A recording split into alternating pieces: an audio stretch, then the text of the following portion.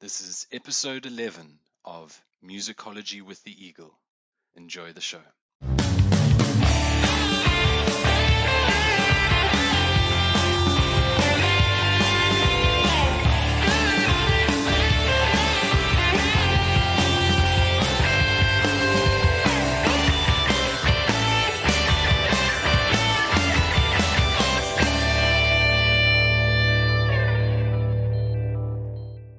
Hello and welcome everyone to the 11th episode of Musicology with the Eagle. I am your host, the Eagle, and I hope you've all had a great week. We're going to be taking a break for the next few weeks as I'm going on a much needed vacation to my home country. Despite my eagle eye for detail, I am mostly human and humans need to take leave from work every once in a while. I think an opportunity like this is a perfect chance to pause and reflect on what our podcast has grown into. Over the course of 10 episodes, we've touched on a range of topical, relevant issues in music news, whether it be lost albums, tribute bands, award shows, or more serious social concerns like addiction and fame, or musicians dealing with online abuse. We've managed to keep abreast of some amazing new releases week in, week out, ranging widely from hip-hop to folk punk to indie pop. And whenever we've looked back at past greats, it's always been with a spirit of discovery and left turns away from the norm, whether it was a lesser-known posthumous Jimi Hendrix album or a hip-hop legend's thesis on chess. Behind the scenes on SoundCloud, we've been astonished by the number of countries where our podcast has reached. A total of at least 86 so far. Aside from the obvious big names like the USA and the United Kingdom, we've had listeners from Latvia to El Salvador and Portugal to Iran. Shout out to Madagascar and Tajikistan as well. You guys are not forgotten. Currently, our top 5 episodes are numbers 8, 4, 1, 2, and 6. So it seems like a lot of you enjoyed our recent Churches, Mute Math, Kaia's show, as it's had a very rapid rise to the top. All told, at the time of recording this, we are approaching 1,000 listens and have 77 downloads from people who like the takeaway option. Regardless of the stats, I'm very glad that we've managed to stick to a weekly format and embrace that challenge, because I think it's kept things fresh and exciting, with little chance to obsess over past niggles. I'm also incredibly grateful for each listener who's taken the time to listen to our show, especially multiple times. You must all be suckers for punishment, or just have good taste. So for the next few weeks, I'm going to recharge and relax, and then we'll be back with a bumper show as soon as possible. But let's get stuck into the show ahead of us right now.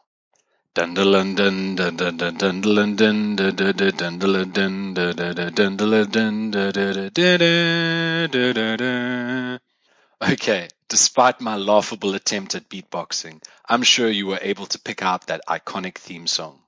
The long-running James Bond film franchise is entering its 53rd year in 2015, with the upcoming film Spectre, once again casting the gritty Daniel Craig in the title role. The spy franchise is in a class of its own now, with aspects of the films instantly recognizable in pop culture. The Bond name has long been associated with his gadgets, his girls, his cars, his villains, and his looks. And with each new film, fans and critics come to expect something a little different, but which still adheres to that timeless Bond tradition. The theme songs to these films also get their own category in the pantheon of popular music. Aside from the fact that there aren't that many film series, if any, which have lasted as long, the decades worth of Bond themes have been sung and performed by a wide variety of artists, many of which became big hits in their own right on the charts. It's with this in mind that I introduce you to the latest singer of the Bond theme, the writings on the wall, and the name Smith, Sam Smith. At 23 years old, the pop soul crooner is already a 4-time Grammy winner, thanks to his well-received 2014 debut, In the Lonely Hour. This also makes him one of the youngest to perform the Bond theme, but his choice should come as no surprise given who his predecessor is. Adele's stunning performance on 2012's Skyfall was widely acknowledged as one of the best Bond themes ever, and was the first to receive an Oscar award. And given its stratospheric success, it's going to be a hard act to follow for Smith, who counts Adele and divas like herself as one of his biggest vocal inspirations. Making a truly magnificent Bond theme is a precarious process. You need to balance so many variables to produce something believable. Some of the franchise's best songs are simultaneously timeless and representative of the eras in which they were recorded. They capture the specifics of each film while embodying, in a larger sense, the franchise's rich history and allure. The presence of Adele also highlighted another crucial factor. You need to have an artist who is in the prime of their career and who is able to filter what makes them great into the established template. But just what exactly is that template? This past week, I gave a listen to all the previous Bond themes in an effort to find this out and be reminded of some very happy moments from my childhood in the process. My father is a big Bond fan, and by the age of 10, I had watched the entire catalogue with him, right from the Connery and Moore days. Since there have been 23 official films, getting all of the soundtracks in one place is a daunting task. Thankfully, there was an awesome compilation album that was released for the 50th anniversary in 2012 called Best of 50 Years, and I'd highly recommend it for any Bond fan looking to take a trip right back to the beginning. The original James Bond theme, which I woefully tried to beatbox earlier, was composed by Monty Norman and first appeared in 1962's Dr. No, the very first James Bond film. The instrumental song plays over the opening credits as a montage and set the tone for almost all future releases. What is most notable about it is the rumbling surf rock guitar riff, which was typical of the easy-listening orchestral pop music of the era. Accompanying it are brash brass sections and a swinging tempo that builds to a thunderous climax. It was cocky, dangerous, dark, and suggestive, all potent ingredients of Agent 007's character. The producers began to incorporate this theme as a musical motif throughout the series, appearing in various action sequences or moments of Bond magic, always shifting and being recomposed to match the setting and era. If this was the musical template, then the performance template as we know it, when the Bond theme became a mantle to be passed from artist to artist, began with 1964's Goldfinger. From the opening blast of the orchestra, it's bold and brassy and unforgettable, thanks to a powerful, dynamic vocal performance from Shirley Bassey. Where a lesser singer might have been drowned out, she manages to loom over the instrumentation like an all-seeing deity. Aside from her singing, the song's lyrics manage to encapsulate the mood and feel of the film in a way that isn't forced or cheesy, and it's no wonder that it's been the mark to which every subsequent Bond theme is measured. She's also the only artist to perform multiple Bond themes, appearing on Diamonds Are Forever, which was notably sampled on Kanye West's Grammy-winning song Diamonds Are from Sierra Leone, and Moonraker. Since Goldfinger, Bond themes have mostly alternated between female and male singers, occasionally featuring bands. The Connery era of the 1960s continued the orchestral pop formula, yielding some of the series' most memorable tunes as the producers tried to capture lightning in the bottle again. Thunderball is a good example of this. It borrows the title of the movie, its lyrics focus on the villain, not Bond himself, and the orchestration is even more brassy and bombastic. Singer Tom Jones also physically pushed himself to the limits, apparently fainting in the recording booth after singing the song's final high note. But not every great Bond theme had to be loud and overwhelming. You Only Live Twice was a breezy and elegant detour by Nancy Sinatra, who gently cooed over striking oriental-flavored strings, which pop fans who grew up in the 1990s might instantly recognize from Robbie Williams' chart-topper Millennium. You know I did. Her template was echoed on Carly Simon's unlikely crossover mainstream hit, Nobody Does It Better, from The Spy Who Loved Me, which was the first theme to not feature the film's name in the title. It addresses an obvious question when writing a theme song. Do we have to put the name in there? Not always, it seems. One of my favorite Bond themes, You Know My Name, from 2006's series reboot Casino Royale, makes subtle references to gambling and the ruthless origin story approach of the film, which is way cooler than forcing the film's name in somewhere. Chris Cornell's rock template also harkened back to Paul McCartney and Wings' Live and Let Die from 1973, whose mishmash of styles was as rapidly paced and unpredictable as any of 007's missions. So where does this leave Sam Smith and Writings on the Wall? Given that it's due to be released in the next few days, I'm most likely to be proven very wrong, but I think that we will hear something stately yet adaptive to current music trends. Smith has shown this on his sultry collaborations with the electronic music duo Disclosure, and that simmering style could work well with his Adele-worshipping voice. Regardless of what the song ends up being, Sam Smith's name will forever be linked with one of the biggest, most enduring film franchises in Hollywood history. Now that is news which would leave any artist a little shaken, not stirred. This week, we have a new release from a blues rock guitarist who's assembled a group of fellow musician friends together for a side project. Ah yes, the side project. It seems that we are often covering these on our podcast, but I think they're a useful way of trying something new which comes with the reputation of something old. And oftentimes you don't hear about these projects or groups unless you're a fan already. The Arcs are thus a brainchild of Dan Auerbach, a man who spent over a decade plying his trade as the singer and guitarist for the Black Keys. Auerbach is very much a traditionalist at heart, and his style of blues guitar playing hews very closely to the greats of old.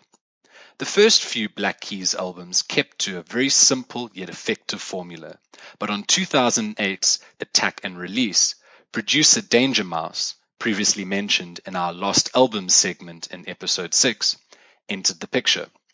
He was the first outside producer to work with them, and his influence on that album allowed the band to explore new soundscapes and add a dreamy, retro-cool flair to subsequent releases, which also coincided with mainstream success.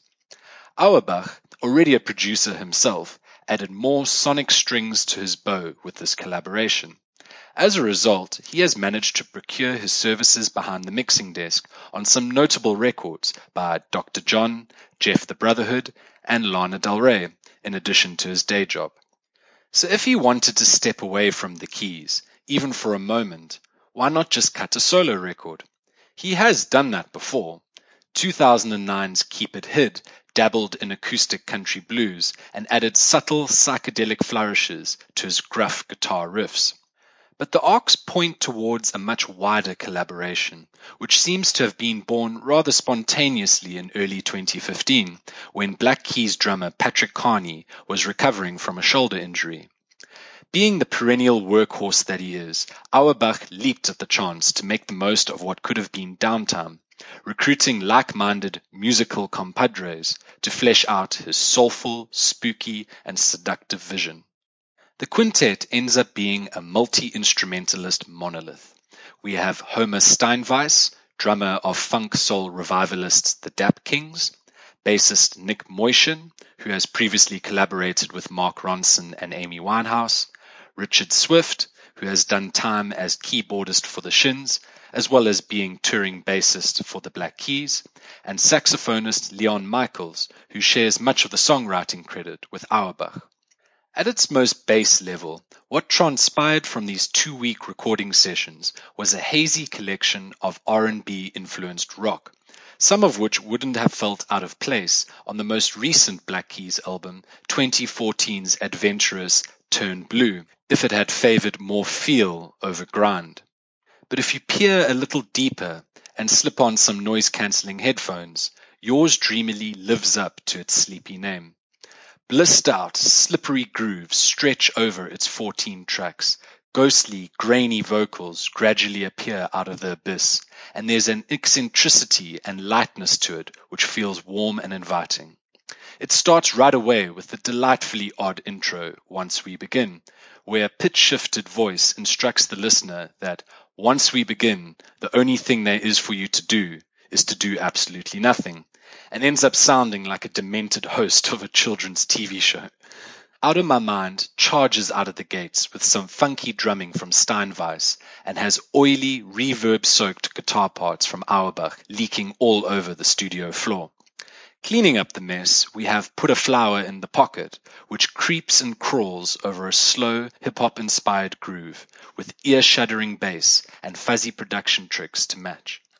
While long-time Auerbach aficionados will most likely appreciate the retro soul refined middle ground which populates many of these tracks, such as the surprisingly sunny first single, Stay in My Corner, I was intrigued by the moments when the arcs truly swung for the fences and did something unexpectedly beautiful or bizarre.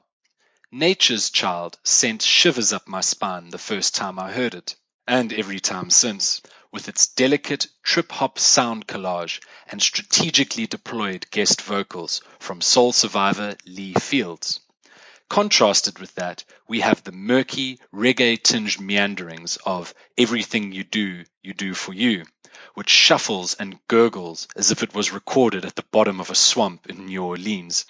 Auerbach has often been criticized for operating within very narrow parameters, but here with the arcs, he has definitely ventured a bit outside of his comfort zone to flex some creative muscle and soak up some more inspiration in the process.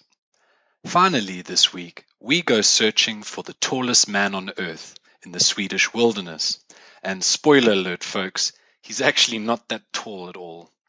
This is the pseudonym which mysterious Swedish singer-songwriter Christian Mattsson has operated under since his first self-titled release in 2006. And despite multiple chapters in his homespun discography, we still know very little about the man behind the myth. Much like another famous folk singer who he is often compared to, Mattsson's music is full of intrigue and frenetic, finger-picked pop-folk balladry. The similarities with the mighty Bob Dylan are obvious, whether it be the raspy vocal style or the sinewy and shrewd songwriting abilities. While both express a disdain for interviews and activities superfluous to the music, I think there are more differences between these two artists than critics usually let on. Dylan has often surrounded himself with collaborators and influences, hurtling through decades on tour as he wryly comments on the state of the world. Mattsson, however, is a far more secluded, pastoral soul, choosing to nimbly fashion hooks and melodies out of stones, branches, and whatever else he encounters along the winding trail.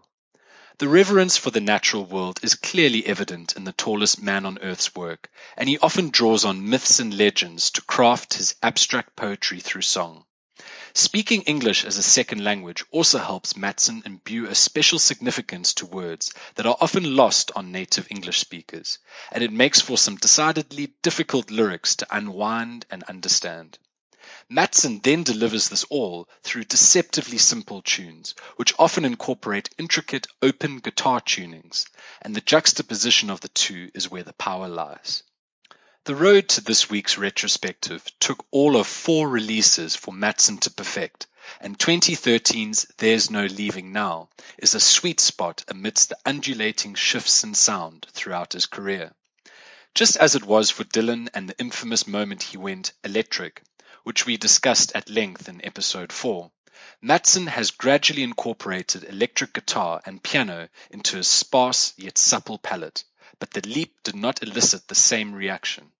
In fact, the decision was seen as revelatory, firstly on Kids on the Run, the album closer to 2010's The Wild Hunt, and later in that year on the song The Dreamer from the stopgap EP Sometimes the Blues is Just a Passing Bird.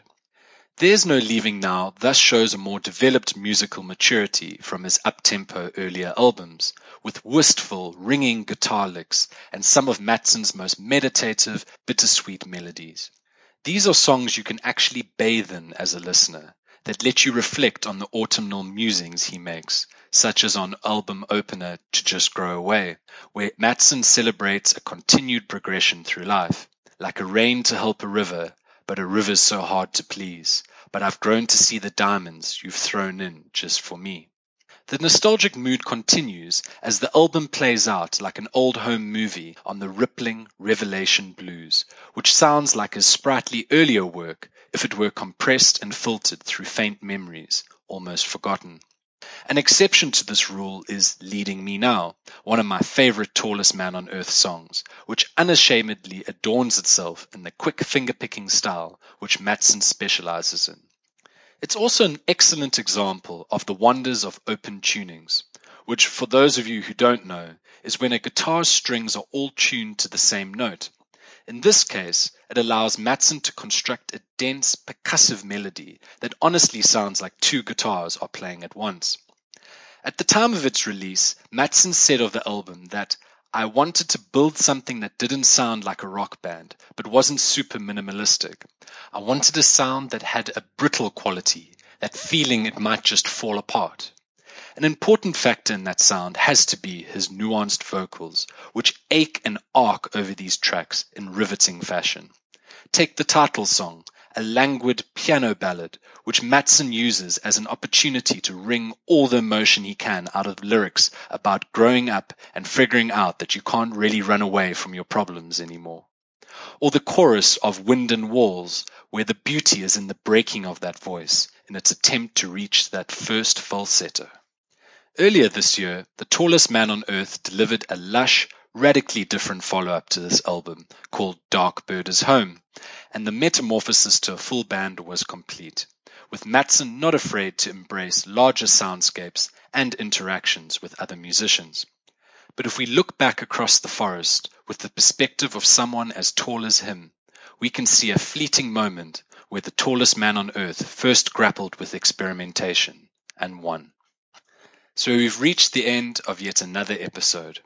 Just a reminder that we will be back in a few weeks' time after my vacation to continue delivering nuggets of insight and discovery on all things music.